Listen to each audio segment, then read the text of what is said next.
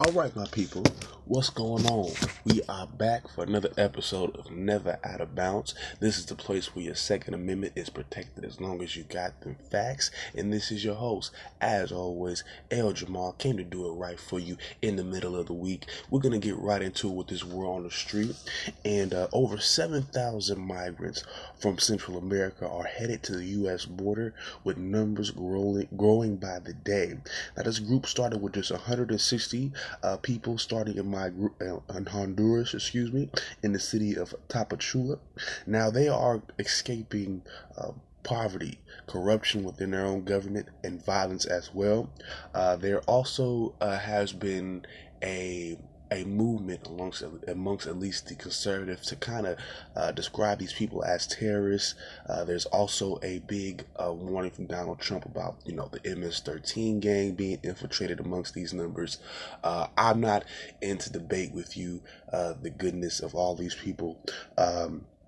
There might be a small percentage, but I think overwhelmingly, you're looking for people who want to start over in their life. That's looking to escape from those gangs, to escape from that violence those gangs caused, and escape the corruption in their government.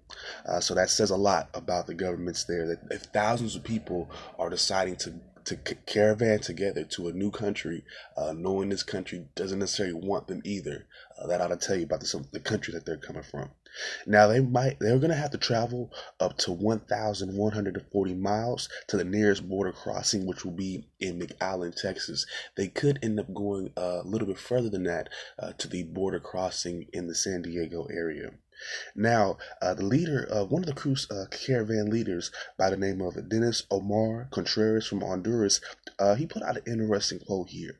This kind of sums up, basically what you're dealing with. There isn't a single terrorist here. We are all people from Honduras, El Salvador, Guatemala, and Nicaragua. And as far as I know, there are no terrorists in these four countries, at least for the four corrupt governments. That's what you need to know. They're more so escaping that corrupt government. Now, mind you, just like you can't speak for every American, there might be a bad seed or two in that. I don't. If it was, though, I think they'd be causing some drama by now. It seems to me as though they're moving towards the country. It seems to be a peaceful movement. They're migrating. That's what people do.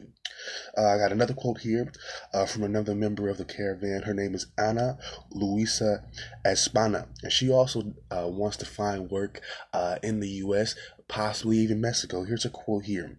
"We only want to do work, and if a job turns up in Mexico, I would do it. We would do anything except for bad things." So there you go. These are a lot of... Now, you can sit there and make your case for one or two gangbangers that might be amongst this crowd, but it seems to me that the vast majority of these people want to work. They want to be friendly and live in this society that we call America. They want to work hard. They want to go through the process of becoming a citizen, whatever that entails. They don't want to do bad things. That's what she told you right here. This is the voice from people that's involved. And this is why I like to carry quotes over, so we get an idea of the people who are involved.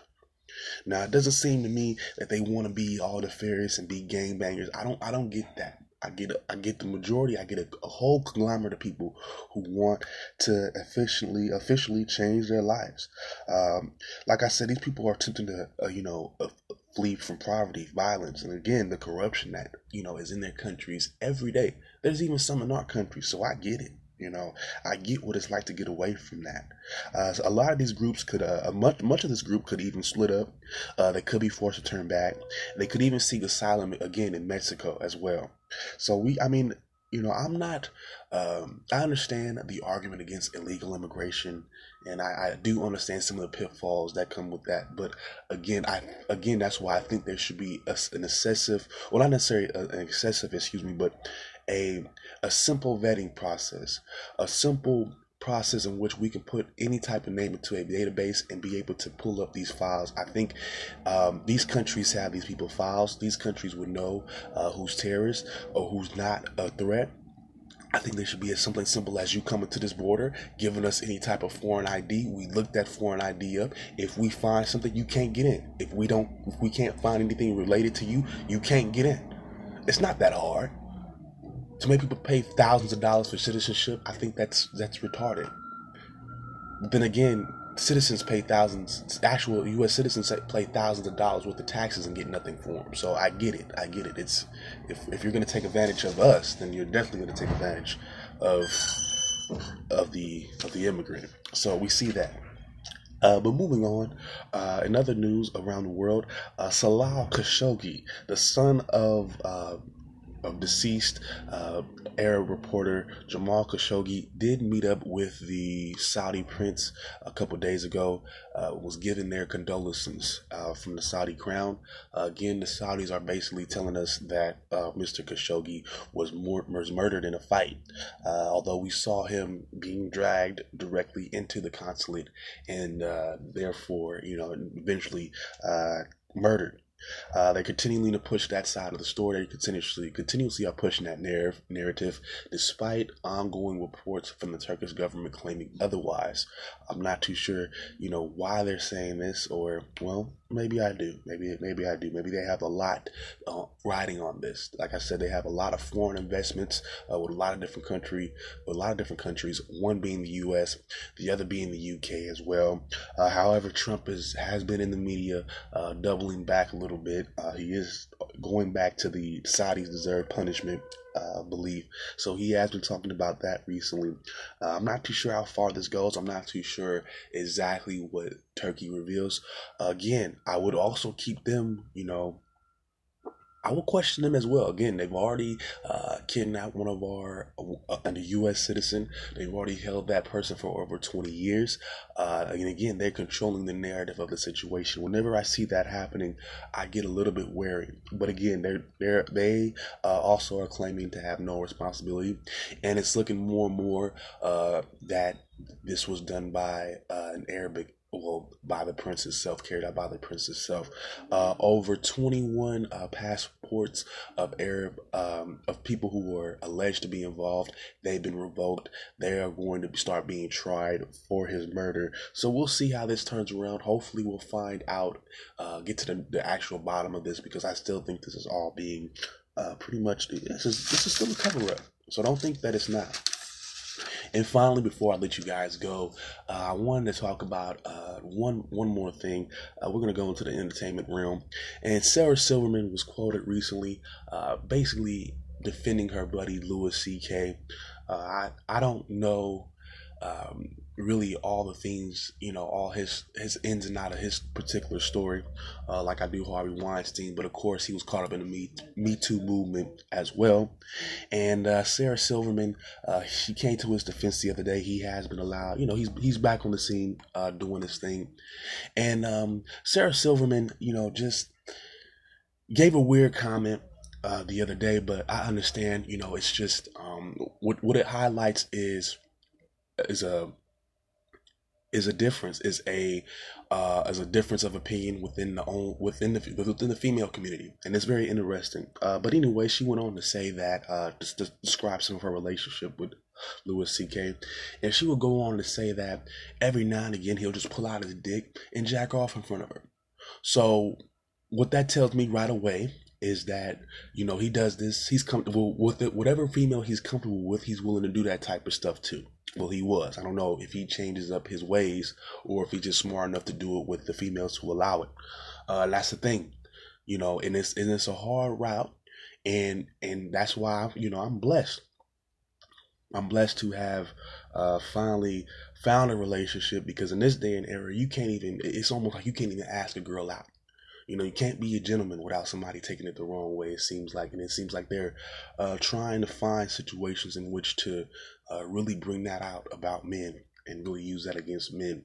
But apparently, Sarah Silverman, she had this to say about it. She will go on to say, yes, he would jack off in front of me. Sometimes I'll be cool with it. Sometimes I'll be like, no, that's gross, get a pizza. So that automatically tells you there's a schism in some of these women's beliefs. Some of these women are okay with it, depending on their relationship with the man. I think it all has to do with what that man has in terms of money. That you can say what you want. I think they'll take a lot more from a man who can give them some money afterward than a lot more from a guy like me who doesn't have money like that, and B, ain't really trying to give it to them like that. So uh, that's what I'm saying. I'm blessed. I'm blessed to be in a situation where I have a relationship, so I ain't got to worry about going through all that. That's just me. I don't want to go through all that. But again, I wanted to talk about kind of her comments because, again, I think it just highlights a difference in opinion within their own, within the whole Me Too movement. I think that you have people like, and just this is what I've been saying. You know, a lot of this sexual stuff that women are coming out to talk about now and how much they're against it. To be honest, that's all part of the Hollywood scene. They get together, they do drugs, they get drunk, and they have sex with each other. Now, what happens, within the countless number of parties, I don't know. Eventually, obviously, we're seeing women not necessarily having fun in this scene. But again, I would practice self control. If this is about a movie situation, why would I meet somebody at their house? I mean, it's only smart. It's only common sense that that's what that man would want. Now, mind you, now for example, I used to talk to this chick. The first time, this was years ago, and the first time we wanted to hang out, she goes, "Well, I told her we could go here, there, or we go to the movies, we can go get some food, this, that, the other, of course, all type of well, at least a couple suggestions. Now, mind you, she didn't have no suggestions, but her main suggestion was a couple days later after I had asked her and pried it out of her, what would you like to do? What are you into? First thing she goes, well, come over to my house. I'm not a rocket scientist. Well, somebody asked you to come over to their house just like that. I'm sorry, 9 times out of 10, it has to deal with sex, and that's eventually what was expected, and that's what happened. These Hollywood men are not just trying to get you to come to their house to really be nice to you, to really show you something. No, they want to give you some dick. Now, the question is, do you want to go through all that? Do you want to waste your time? If that's not the case, then I wouldn't fuck with him. I wouldn't even go over to his house. Tell him to meet you at Starbucks. Tell him to meet you somewhere where you can discuss ideas in front of people. So you can so if something does happen, you at least have the protection of eyewitnesses. But but yet and still, people want to go over to these people's houses. They think it's cute. And then they end up, well, this happened to me. Somebody slapped me with their penis. Well, don't go to their house. Don't go to that person's house without nobody with you. All right? Oh, and actually, I have one more story, by the way, before I wrap this up. This is a very sombering story. A senior at the University of Utah by the name of Lauren McCluskey. She was a member of the track and field team as well. She was found dead in a car on campus, on a parking lot near campus, near a residence hall. Now, she was abducted around 8:20 p.m., I believe Monday night, while her mom was still on the phone. Like I said, her body was found that very next morning, and the killer, Melvin Rowland, unfortunately, a brother, and this is a white woman. Not to say that this has anything extra to put onto it, but just peep the dynamic. And they were said to have had a relationship with each other. Now, this was until she found out that not only he was lying about his age, he was also lying. He was 37 years old at the time. He was also lying about his, his criminal background as well. So this is why you got to be careful about who you come in contact with. Now, they broke up around October the 9th, and this is when Miss Lauren filed a harassment complaint. Like I said, he lied about his age and his criminal background. He was a registered sex offender, and he was also under investigation for other sexual-related crimes. Now, she would have graduated last year, and she studied communications, which is something that along the lines of what I want to get into. That's why it really sucks, And there was no real way. I mean, there was no real. I didn't really find any information about what brought the relationship together or how they met or anything like that. But apparently, they were in a relationship. And apparently, she found out, like I said, she found out all this stuff about the man, and she didn't want nothing to do with him. And this man decides, well, I can't deal with you. I can't, you can't be, I can't be without you. So can't nobody have you. A lot of men get this notion, and that's where all that control bullshit comes from. Understand that this is a grown woman We are not in the 1950s to 1800s where you can sit there and repress these people. These are outright adults who work and educate themselves. You cannot subjugate these people anymore. Not that you should have. Not that you should have. To begin with, that was our problem. That's our original sin, and we keep messing over. We think we really can dominate and control every motherfucking body. That doesn't work that way. And a message for these young girls before I take off for my first break: be careful who you date with. Really be careful who you're with. You know, do your homework from the get-go. It's all right to ask questions. It's all right to take your time. You don't have to rush into sex. I'm not saying that they necessarily did that, but be careful. You know, she's from Washington State. She's going to a new. She went to this state. She went to a new state in Utah to gain her education. You don't know nobody. You're still wet behind the ears. Don't be afraid to date the guy on campus because it might, Don't be afraid to date the guy on campus. Don't be afraid to take your time and really get to know somebody in your classroom. It's nothing wrong. See, the thing about it is, it's nothing wrong to date somebody in a familiar setting as you. You know them. Be careful of the people who just come up randomly and show up randomly. You know? That's all I say. And it's just a messed up situation because she had her whole life ahead of her. She was about to graduate with a degree. This man, I don't know what his background is, what he had in terms of what he was doing in terms of work, but he took away a lot from somebody else because of his issues as a man. I don't know why he was tripping. You take away that good white pussy and that good consistent pussy, that pussy that he thought he was able to control and manipulate because he thinks he has some character about him. No, you don't. Because you have some type of swag, you were able to get her to like you. She doesn't even know nothing about you. You lied about yourself. You were a completely different person. You ain't pimping because of that. And that's the mentality that comes from these people. A lot of these men and brothers too. Oh well, I can get her to do this. I can get her to. Okay. Well, when she decides to leave you, what are you gonna do? You gonna kill her, ain't you? She can't have nobody but me, huh? No. What you should have did was have your stuff together too, sir. So you don't need to worry about a woman leaving you like that. 37 years old trying to mess with somebody 21. See, that's the problem. And no, that's not cute. Messing with an older guy is not cute, ladies. It's not. It's really not cute. It makes y'all look really bad on y'all part. Y'all think it's cute? No, I don't. We don't think that. And trust me, when men start seeing you, your age, start seeing you with old men, and you think you playing them, and we think that that's gross. We just see miles, okay? There's a lot to be said. I'm against killing, which is why tomorrow another story that I want to bring to you guys is somewhat related to that. But I wanted to, really challenge some perspectives based on what I've heard lately.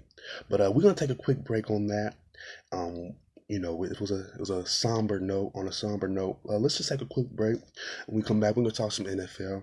Got a couple NFL stories for you, and then we're gonna go over some Monday Night Football. All right, y'all. We'll be right back. All right, y'all. So let's get back into it. And in the big news of the NFL, Amari Cooper was traded by the Raiders to the Dallas Cowboys for a first-round pick. Now, I've been hearing through the NFL works and everything like that. I've listened to the Speak for Yourself with just Jason Whitlock. I've listened to the Colin Cowherd show. I listened to the First Take guys, and I also listened to Nick Wright and Chris Carter, First Things First. And they all seem to be pretty positive about the Dallas Cowboys getting Amari Cooper.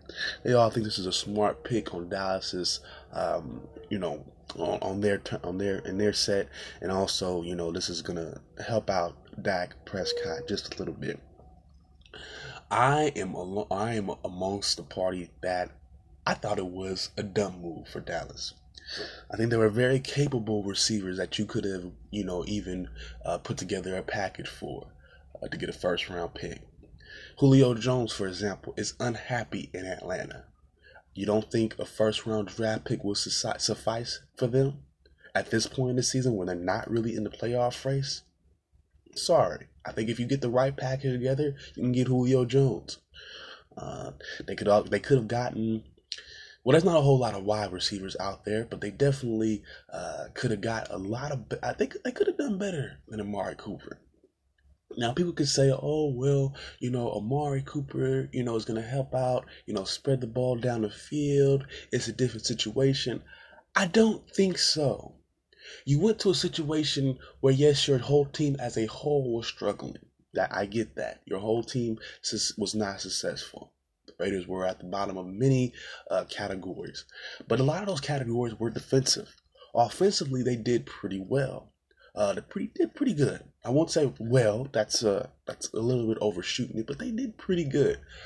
Derek Carr's numbers are not that great, but then if you look at the receivers around him, they're not doing so great. Amari Cooper has had the most drops in the league since he got here. He was outshined by the number 2 receiver on his team, Michael Crabtree, for at least 2 years. I'm sorry, this is the truth. Currently, he's sitting on just 22 catches and 280 yards. And this is on a team that's been behind a lot in numerous games, so you know they're going to have to throw the ball a lot. And you only got 22 catches. His ratio of catch and target is very low. We're talking about near the bottom of the league. I mean, the Raiders, they in my opinion, they finessed Jerry. Because with the numbers that I see in the production, y'all can sit there and talk about that one season. He's the type of player that shines when the whole team shines. Again, we are struggling, and he's struggling. We were struggling, and he's struggling too. He's not the type of player that'll shine despite his team being garbage. Look at the Giants and Saquon Barkley. With the exception of the Monday night game against the Falcons, he's been able to get 100-yard games since the start of the year, or close to 100 yards every game this year.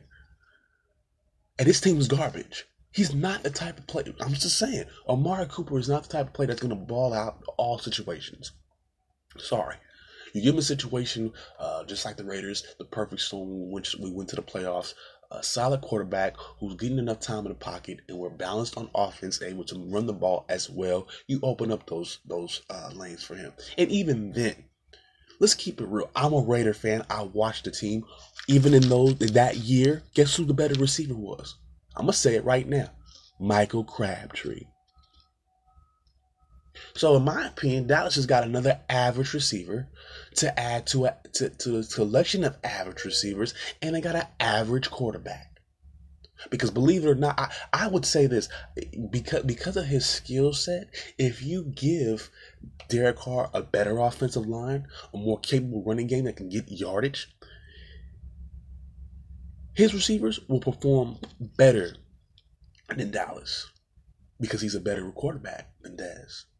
I'm sorry, not Dez, but Dak. I'm sorry. Dak is so, he can't even get you 200 yards a game. Derek Carr can do that. Derek Carr can do that in spades. Dallas should have wanted. If I wanted to really be bold, I would have just got Derek Carr. Give me another weak wide receiver. I'm not saying he's weak, and of course, Cris Carter claims to know the kid. I'm not doubting that he doesn't know the kid. And if you don't know about Cris Carter, he's a Hall of Fame wide receiver. Played over 10 years in the NFL. Dolphins, Vikings, those guys, Eagles. So he has. I respect what he says. I respect his opinion on wide receivers to an extent. But this guy, I don't see it. I don't see it yet. And I don't think Dallas, in a situation with a quarterback like Dez, who cannot throw the ball over 200 yards a game, is going to help him excel. Sorry. Maybe they need to shore up that offensive line. They definitely have a good running game, but that passing game leaves a lot to be desired. And I think it's because of it's a combination of receivers, and it's a combination of Dak. He's just not that good of a quarterback. And eventually you're just going to have to say that and either develop talent around him or get you a new quarterback. That's up to y'all. That's up to Dallas. Other trade rumors. Well, this is not necessarily a rumor. This is fact. Patrick Peterson, cornerback from the Arizona Cardinals, also demands to be traded as well. I'm not too sure who has a package ready for him. There isn't really a package ready for him yet. In terms of the Raiders, they're still looking to shop everybody except for Derek Carr and their corner that they drafted last year from Ohio State. I can't remember his name right now. Definitely, there's and that's in terms of the trade rumors. That's about it. But I'm not feeling the Amari Cooper to Dallas trade. At least on Dallas might have thought that they made an improvement, but not for a first rounder. He's not worth the first round draft pick. That's just me. But let's talk about some Monday Night Football real quick. We all know, well, I'm pretty sure a lot of y'all know the outcome. 23-20. The Falcons are on top of the Giants. Falcons move to 3-4 in the season. Giants go down to 1-6 to the basement. That's where they already were. And let's just break down these stats real quick before we get any further. And in terms of the Giants, Eli went 27-38 for 399 yards and a touchdown. Saquon Barkley had 43 yards and a touchdown. And Sterling Shepard, he had a good game receiving. He had 5 catches for 167 yards. OBJ also helped out with 143 yards and a touchdown. And on defense, their two cornerbacks, Landon Collins and Curtis Riley, both led the way in terms of defense. Landon Collins got 8 total tackles. Curtis Riley got 7 total tackles. Off to the Falcons, Matt Ryan had a decent game, going 31-39 for 379 yards and also a touchdown. Tevin Coleman ran for 50 yards as well. And on receiving, Julio Jones had 104 yards, and also Marvin Hall had 62 yards and a touchdown. And defensively, the cornerback Desmond Trufant helped out with 8 total tackles, and also Grady Jarrett had 6 total tackles, and 2 sacks. Now, the biggest takeaway that I got from the game was the Giants can play to an extent, but they cannot close the deal, and this is why they're 1-6. I'm gonna be the first person to say it. I'm gonna keep saying it. Eli Manning should have left. He's wasting a roster spot. This is gonna get a lot worse before it gets better. Believe that. Believe that, ladies and gents. This team is not going anywhere. Pat Shurmur, the head coach there, I don't know what his deal is. You got John Mara, the GM, calling out, Odell Beckham, talking about, I'd rather see you play. I don't want to hear all this. And he has a point. He does have a point, but your quarterback sucks, and that needs to be addressed too. And you have a young wide receiver who's looking to get his exposure, looking to get his just due. And if your quarterback is trash, then the receiver's not going to be happy. Look at Terrell Owens. Excuse me. We saw his years, and we saw that 1 year in Philadelphia, and all he did was beef with Donovan McNabb because he wasn't getting the exposure that he wanted, because he wasn't getting the production that he wanted. So the Giants got a lot of problems. At 3-4, the Atlanta Falcons ain't doing no better either. I don't think they're going to the playoffs. Their division is too tough. They'll fuck around and lose to Tampa Bay. So there's nothing to take from them. They're garbage too. 2 garbage teams on Monday night. There you go. All right, let's get to some college football real quick. We're going to go over the top 25. We're going into week 8. Yeah, it'll be week 8. So we're getting near the end. We're definitely getting near the end, and these playoff spots, these games these games are very important near the bottom stretch of the season, because again, like I said, these playoff spots, they're handing them out. That's all I'm gonna say. But starting with number 1, we got Alabama. They are sitting at 8-0, have not lost yet. They're gonna go into a bye week, which is good. We're going to get a chance to rest up, because the next week after that, they got to play LSU. They got to go to LSU and play number 4 right there in Baton Rouge. That's going to be the game of the week in the next couple of weeks. That game will determine who, I would say, because of Georgia's loss, I'm going to go out on a limb here and say the winner of the SEC championship is the winner of the LSU-Alabama game. We can argue, but I don't think so. Number 2, we got Clemson. They are currently 7-0. They got an easy game this week. They're going to be going to Florida State. Easy win for them. Florida State has a lot of injuries, new coach, and just not effective at any point. They haven't been effective at any point during the season. So look for Clemson to get another easy win, just like they got against North Carolina State. Number 3, we got Notre Dame. They're 7-0. They're also going to have another easy game this week. They'll be going up against Navy, unranked. They'll be going on the road, though. And one thing I will tell you, I won't put them on upset alert just yet. But they have been struggling, getting teams off the field and keeping teams scoring down. So I would look forward to see. I'm looking forward to see if their defense can shore itself up within the next couple of weeks. Because if they're able to get a playoff spot with that defense, I think they get blown out. That's just me. At number 4, we got LSU sitting there at 7-1. They have a bye week this week as well. Like I said, they're gonna have that big game against Alabama, so y'all look out for that. At number 5, we got Michigan at 7-1. They're also headed to a bye week this week. At number 6, we got Texas. They are currently sitting at 6-1, and they'll be traveling to Oklahoma State. I'm not going to put them on upset alert, but again, this is a team that needs to strengthen up their defense if they really want to make that push, hopefully to a playoff spot. So, moving on, we got number 7, Georgia. They're coming in at 6-1. They will be taking on Georgia this week in the world's largest cocktail party. Again, that's their rivalry game that they play every year. They'll be playing that game in Jacksonville, neutral site. With Georgia taking that loss, it's a little hard to pick a winner sometimes with them, just because of the way that they lost. But I like their defense, and Florida. I haven't seen too much of Florida, but Georgia. I know Georgia. I've seen Georgia play. I'm comfortable with giving them the W this week. Number 8, we got Oklahoma. They're currently at 6-1. They got an easy game this week. They'll be playing Kansas. They'll be hosting Kansas State. Another easy game for them. Number 9, Florida. Again, like I said, they got to play against Georgia this week in a big game. That'll pretty much decide who wins the SEC East. Number 10, we got UCF. They still undefeated. They're facing a bye week this week as well. They come back after that. They have a Thursday night game against Temple, so it just gets easy for them. I look for them to finish the season undefeated again, at least until bowl season. So they're pretty much one of the better teams out there. I'm just gonna leave it like that. At number 11, we got Ohio State. They'll be taking a bye week this week. Eventually, they got to play Michigan in a monster game. That'll pretty much determine who wins this division, the Western Division for the Big Ten, and pretty much who goes to the Big Ten title game. At 13, we got West Virginia. They're sitting there at 5-1. They'll be going up against Baylor this week. I got West Virginia. West Virginia seems to have a better offense, better quarterback.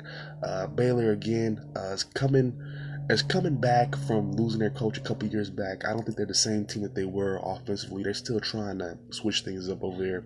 So look for West Virginia to take that game pretty easy. At number 14, we got Washington State. They are at 6-1. They beat my Ducks last week, and I'm still mad about that. They'll be facing number 24 Stanford this week in a pretty solid Pac-12 North game. I think with the win against Oregon last week, they kind of put themselves in the driver's seat to make it to the Pac-12 title game. So I pretty much have them as a favorite against Stanford by at least a touchdown. Look for them to pull that out, hopefully. At number 15, we got Washington. They are at 6-2. They will be facing Cal this weekend. They'll be traveling to Cal this weekend. So all my Berkeley people, show up.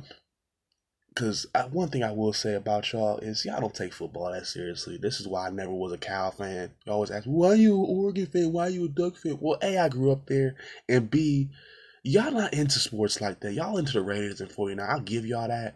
But y'all fickle when it comes to the Bears. Y'all only like the Bears and teams like the A's when they win it. Y'all hella fickle. So I'm not into college sports. California college sports, that is. Number 16, we got Texas A&M. They're 5-2 currently. They'll be taking on Mississippi State in Starkville this weekend. I'm not going to put them on another upset alert. Again, Mississippi State doesn't have a whole lot of offense. Defense is okay. But I'm gonna ride with Penn State. Oh, I think I forgot to mention number 12, Kentucky. They're 6-1 currently. They'll be going to Missouri this weekend. They have a top defense in the nation, one of the top defenses in the nation, top 5 in scoring, top 5 in overall yardage. They do not give up a lot of points. Again, I'm sorry I missed them. I don't know how they slipped up here, but I got them beating on Missouri. Not scoring a whole lot of points, but again, getting maybe a shutout, maybe even blanking Missouri, because Missouri ain't got shit. Just being honest with you. Sorry about that mix up. But we're going on to 17, Penn State. They are currently at 5-2, and they will be traveling to Iowa, number 18 Iowa this weekend. I've seen Penn State lose a couple different times in Ames, Iowa. So I'm gonna give Iowa the nod. I'm gonna get the Hawkeyes the eye in this game, the nod in this game. Look for them to move on. It'll be a tough, tight defensive struggle. I think 20 points by each squad, but I think 20 a little bit over 20 points by each squad. But I'm gonna go with Iowa to get it done. And number 18, like I said, Iowa. They're sitting there at 6-1. Like I said, I still got them a favorite to beat Penn State, just because I've seen Penn State lose a few times in Ames. So I gotta give Iowa the home field advantage. And number 19, here come my boys, the Ducks. They're at 5-2. They're gonna be taking on Arizona this week, and it's I don't know what to say about this game. I mean, they didn't play that great versus Washington State, and this is another road game. We're currently 1-1 in road games. We were able to beat.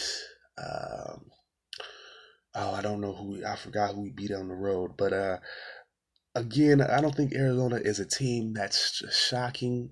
I mean, that's upset ready just yet. I think we go in there and get a close win. It's a sombering win. It's a win that definitely gets us to realize some things. We're good. We're coming around the corner, but there's definitely things that we need to work on. And the only reason I give it, and I say this about this game, is because that's just how the Pac-12 is, especially those nighttime games. These teams push us to the brink, and that's what's good about the Pac-12. You get a chance to really see where you're at, and this will be another fine-tuned game from Oregon. They're sitting there at 5-2 right now. Of course, they're out of the playoff picture. They're in position to get a goal to ball season if they were able to get this win. You need 6 wins to be ball eligible. So I look for the Ducks to become at least ball eligible this weekend. At number 20, we got Wisconsin. They're sitting there at 5-2. They'll be facing Northwestern. Northwestern has a solid defense, but I'm going to go with Wisconsin. Look for them to become ball eligible this weekend as well. At number 21, we got South Florida. They're currently sitting at 7-0. They're going to be going to Houston. Again, this team doesn't get a lot of love because it plays in the Conference USA, in the mid-major conference. This is why they're undefeated at 7-0 and sitting all the way at 21. But look for them to keep the undefeated streak going. Houston doesn't really have a whole lot of offense. The defense is solid, especially on the defensive line. But I think Southern Florida still matches up against them pretty well. So look for them to go 8-0.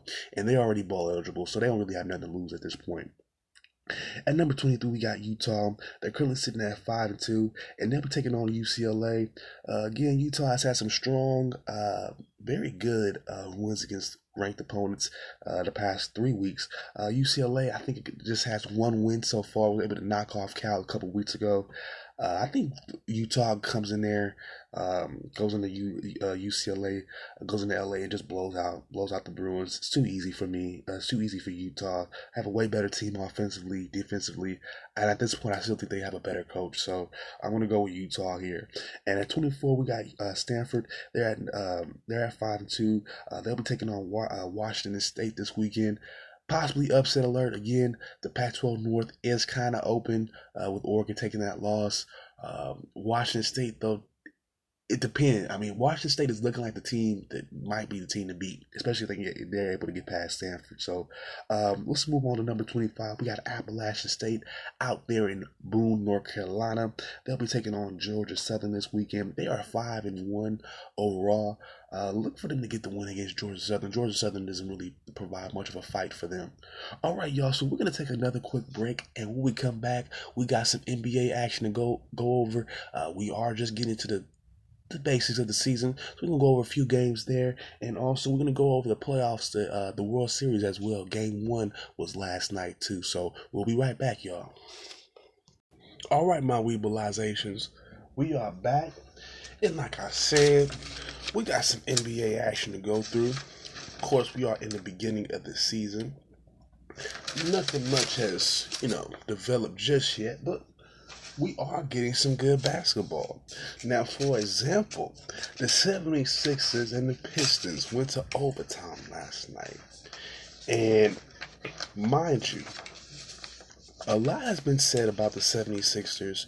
Of course, they had that deep playoff run last year that saw them go to the second round of the playoffs. They lost eventually to Boston, who went on to the Eastern Conference Finals, but they gave Boston a lot.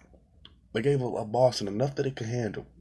This year, there was a lot of hype going into them this year, and so far they lived up to that somewhat. Now, on the flip side, the team that they played against last night was the Pistons. Now, last year they were able to bring in Blake Griffin. That didn't help them out too much. I still think they missed the playoffs.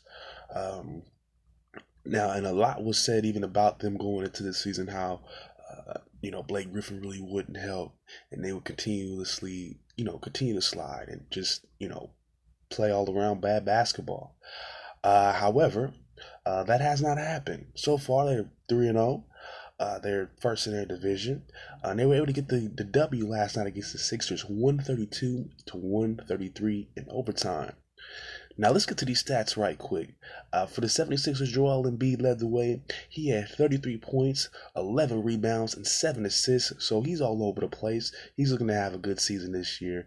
Robert Covington, the small forward, had a great game, a pretty decent game as well. 16 points, 9 boards, and also Dario Saric. He also had a pretty decent game as well. 14 points and 8 rebounds. Now, let's take a look at these Pistons, though. Now, again, a lot has been said about the Pistons the last couple of years. They've been a bottom feeder. This year, it was looking to not go so well. They're currently at 3-0. I'm not saying that they, have a monstrous season because of the start. But again, this is a good start. These are good signs to see. Let's break down these stats for them right quick. Andre Drummond, their big-time center, had a double-double, going for 14 points, 14 rebounds. Reggie Bullock, the shooting guard, he had 17 points as well. Reggie Jackson had 23 points. And the big daddy, Blake Griffin, who they got last year, he came in through big time for them. 50 points, 50 rebounds, also 7 assists. Now, I'm not sure this happens all the time for them, but I think Blake Griffin, he seems to be, energized, going for 50 points in the beginning of the year. We're only 3 games in. At this early in the season, that proves that he wants to play, and I think that's a good sign for them. You already have capable players on that team. Andre Drummond has always been capable on the defensive end. He's getting better, at least on offense, at least scoring underneath the rim. He has somewhat of a jump shot, but definitely he's improving offensively, at least just in terms of getting buckets. Reggie Bullock has also improved as well over the years. So has Reggie Jackson. I've seen him play for a few years for quite a few different teams, and he's gotten his skills up there. So this is a good sign for them, in my opinion. I'm not saying that I'm not saying that they just have a tear and they go undefeated or anything like that, or they, have some great season. But look for them, especially because of LeBron going to the Lakers, the East just gets a little bit more open, and don't be surprised if a team like this goes for these 45 wins, or maybe 40 to 45 wins. This seems to be like a solid team. They're sitting at 3-0 right now. Of course, it's the beginning of the year. Not much. You haven't seen a whole lot of basketball, but again, they had a really solid game last night. So look out for them. Look out for the Detroit Pistons. In other NBA action, we got the Pelicans. They took on the Clippers last night. They beat them 116 to 109.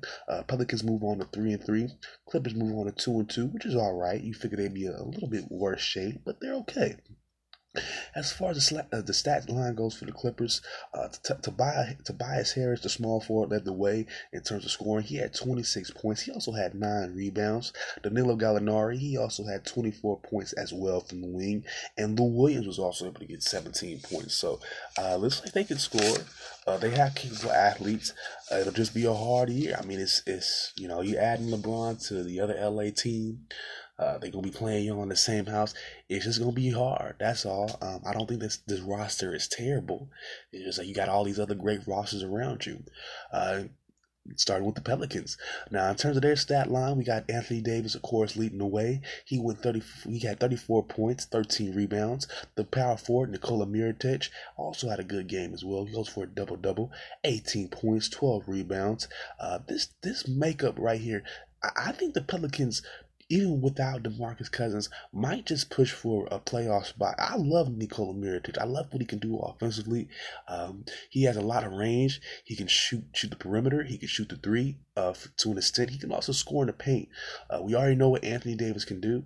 We got Elfrid Payton coming from a trade from the Phoenix Suns. He had 20 points last night along with 6 assists. So we know what he can do, even though they lost Rondo. But it looks like Elfrid Payton has enough athleticism and has enough skill to take over that spot. And Julius Randle didn't do them wrong either. He had 18 points. So this team, so far, even without DeMarcus Cousins, they might look to challenge as well. Do not be surprised if this team goes for 50 wins, possibly. They're in a division to do so. The Spurs are not as good as they're going to be advertised. The Rockets are not as good as advertised. They keep trying to. I'm not buying Carmelo. I'm not buying that Carmelo. I think Carmelo made them worse. So I look for that. Hey, do not be surprised. Now, Dallas is old too. Dallas is old. San Antonio is old with nobody. Well, they're not old. They just don't got nobody anymore. They lost Kawhi. In Houston, they're old. Do not be surprised if the Pelicans win the Southwest, baby. Do not be surprised they get 50 wins. I'm looking at it right now, looking at who we got, looking at who they got. I'm not surprised. I would not be surprised. Now, finally, the Kings took on the Nuggets. They lose 112 to 126. The Kings move down to 1-3. The Nuggets are at 4-0. As far as the Kings go, their rookie Marvin Bagley III, he had a pretty solid game, going for 20 points, 9 rebounds, close to a double-double. Justin Jackson also had 17 points. This team just continues to struggle. They really don't have any leadership. I know they brought in a couple guards last year for the offseason, but they do not look like they're paying out right now. They need a leader. They need somebody who can control that offense. They don't have that right now, so they're struggling. As far as the Nuggets go, shooting guard Gray Harris, he led the way with, well, he didn't lead the way necessarily with 18 points, but he had the second most points, 18 points, 5 rebounds. Jamal Murray, he had 19 points, and 8 players in total had double digits in points, starting at 11 or more. So Nuggets are looking good. They're looking like a team to beat. They're looking like they could possibly win that Northwest Division again. I'm not necessarily buying OKC right now. I think they have the best team on paper. It's like the situation last night with the Red Sox and the Dodgers. Like I told you, the Dodgers might have the better names. I think Boston has the better team altogether. Same thing here. I definitely believe OKC has the 2 big names. They got Adams as well, but I think overall as a team, the Nuggets got that. And if you count Portland, what they got with the 2 point guards, really they're 2 shooting guards. They're over glorified. They're really glorified shooting guards. All they really do is shoot. They really have nothing else surrounding them to help them out. Again, we got Minnesota. Jimmy Butler's not happy there. That team isn't really, playing up to par. I don't know. It looks almost like it's the Nuggets division to lose, but that's just me. I could be crazy. All right, y'all. So we're gonna move on. We're gonna wrap this show up for today. And like I told you, I was gonna give y'all some post game coverage of that World Series Game 1, Boston Red Sox, LA Dodgers, and Game 1, Red Sox came out on top. I told you guys, better names, better team. Boston had the better team. They won Game 1 last night, 8-4. In terms of what they were able to do, Andrew Benintendi only got 1 RBI. Their main guy, Mookie Betts, the MVP candidate, he didn't show up last night. But again, they got help from everyone else. They got help from other people, as they normally do. This is why they're the better team. JD Martinez got 2 hits, 2 RBIs. The infielder, Eduardo Nunez, he plays a little bit of third, shortstop, and second. He got a 3-run home run, and like I said, Andrew Benintendi got his RBI. And overall, that Chris Sale, he played a monstrous game. He went for 4 innings, gave up 5 hits, but only got 3 runs, and he had 7 Ks. And the bullpen itself did really well too. They only gave up 3 hits and 1 run. Now, in terms of the Dodgers, outside of Manny Machado's 3 RBIs, not a lot happened for them, and that's not a good thing. They have too many stars on that team for nobody to be showing up. 1 or 2 stars, maybe even 3, because of who they're playing, needs to show up every game in order for the series to be competitive and for them to win this series. They did not go out to get this money for them to be getting beat 8-4 in the World Series, even if it's game 1. And Clayton Kershaw, he was for 7 innings, gave up 5 runs, 7 hits. He did have 5 strikeouts, but again, with as much been saying, with as much as that's been said about some of Boston's starting pitching, mostly David Price, a lot can be said for Clayton Kershaw. He does not have great playoff record. Again, he has a chance to show up in the World Series, at least in game 1, and he lays out and gives up 5 runs. Not a good sign. Of course, this is 7 games. We have 6 more games to go. Hopefully, depends on how good either one of these teams play. These teams could slip up and lose a bunch of games and have this over in 2 or 3 games. But as of now, not looking really great for the Dodgers. Again, I knew going into this Boston had the better team. Again, just LA had the bigger names, and this is how it comes down to. I don't know who to go for game 2. Personally, Boston did what they were supposed to do, handled their business, and again, I wanted to give them the edge in terms of pitching too. So again, I probably will go with Boston game 2. Yeah, because I'm not seeing anything that blows my mind away about what LA did in this game 1 to give them some type of momentum into game 2. Sorry, that's just me. All right, y'all. So we're gonna wrap this up for today. In our next episode, I told you there was something I really wanted to discuss. There was a story that I came across yesterday referring to Ray Caruth, former Carolina Panther, former NFL player, was convicted and served a significant amount of time for killing his wife and putting his son in danger. His son has mental issues and development issues to this day because of that murder and how it affected him. And so we'll talk a little bit about that. I came across a story that kind of, that revered him. Yes, I came across a story online, came across a video by your man Tommy Sotomayor, well-known black conservative, says a lot of crazy rambunctious things. I think he took it a little bit too far with that. I'm not down with that. So I'm going to have to talk about that tomorrow as well. We're going to have some more War on the Street, of course. And then we're going to go over, for the NFL, we're going to be going over my 3 takeaways from week 7. We'll be talking some about that. And of course, we're going to be talking about some NBA as well, too. And some World Series action as well. But the main story I wanted to talk about was the Ray Caruth situation. I do not agree with the sentiment that I've recently come across. So I'll talk a little bit about that tomorrow. All right, y'all. So we're going to call it for today. If anybody hasn't told you yet, then I love you. Y'all be good. And one love. Peace out.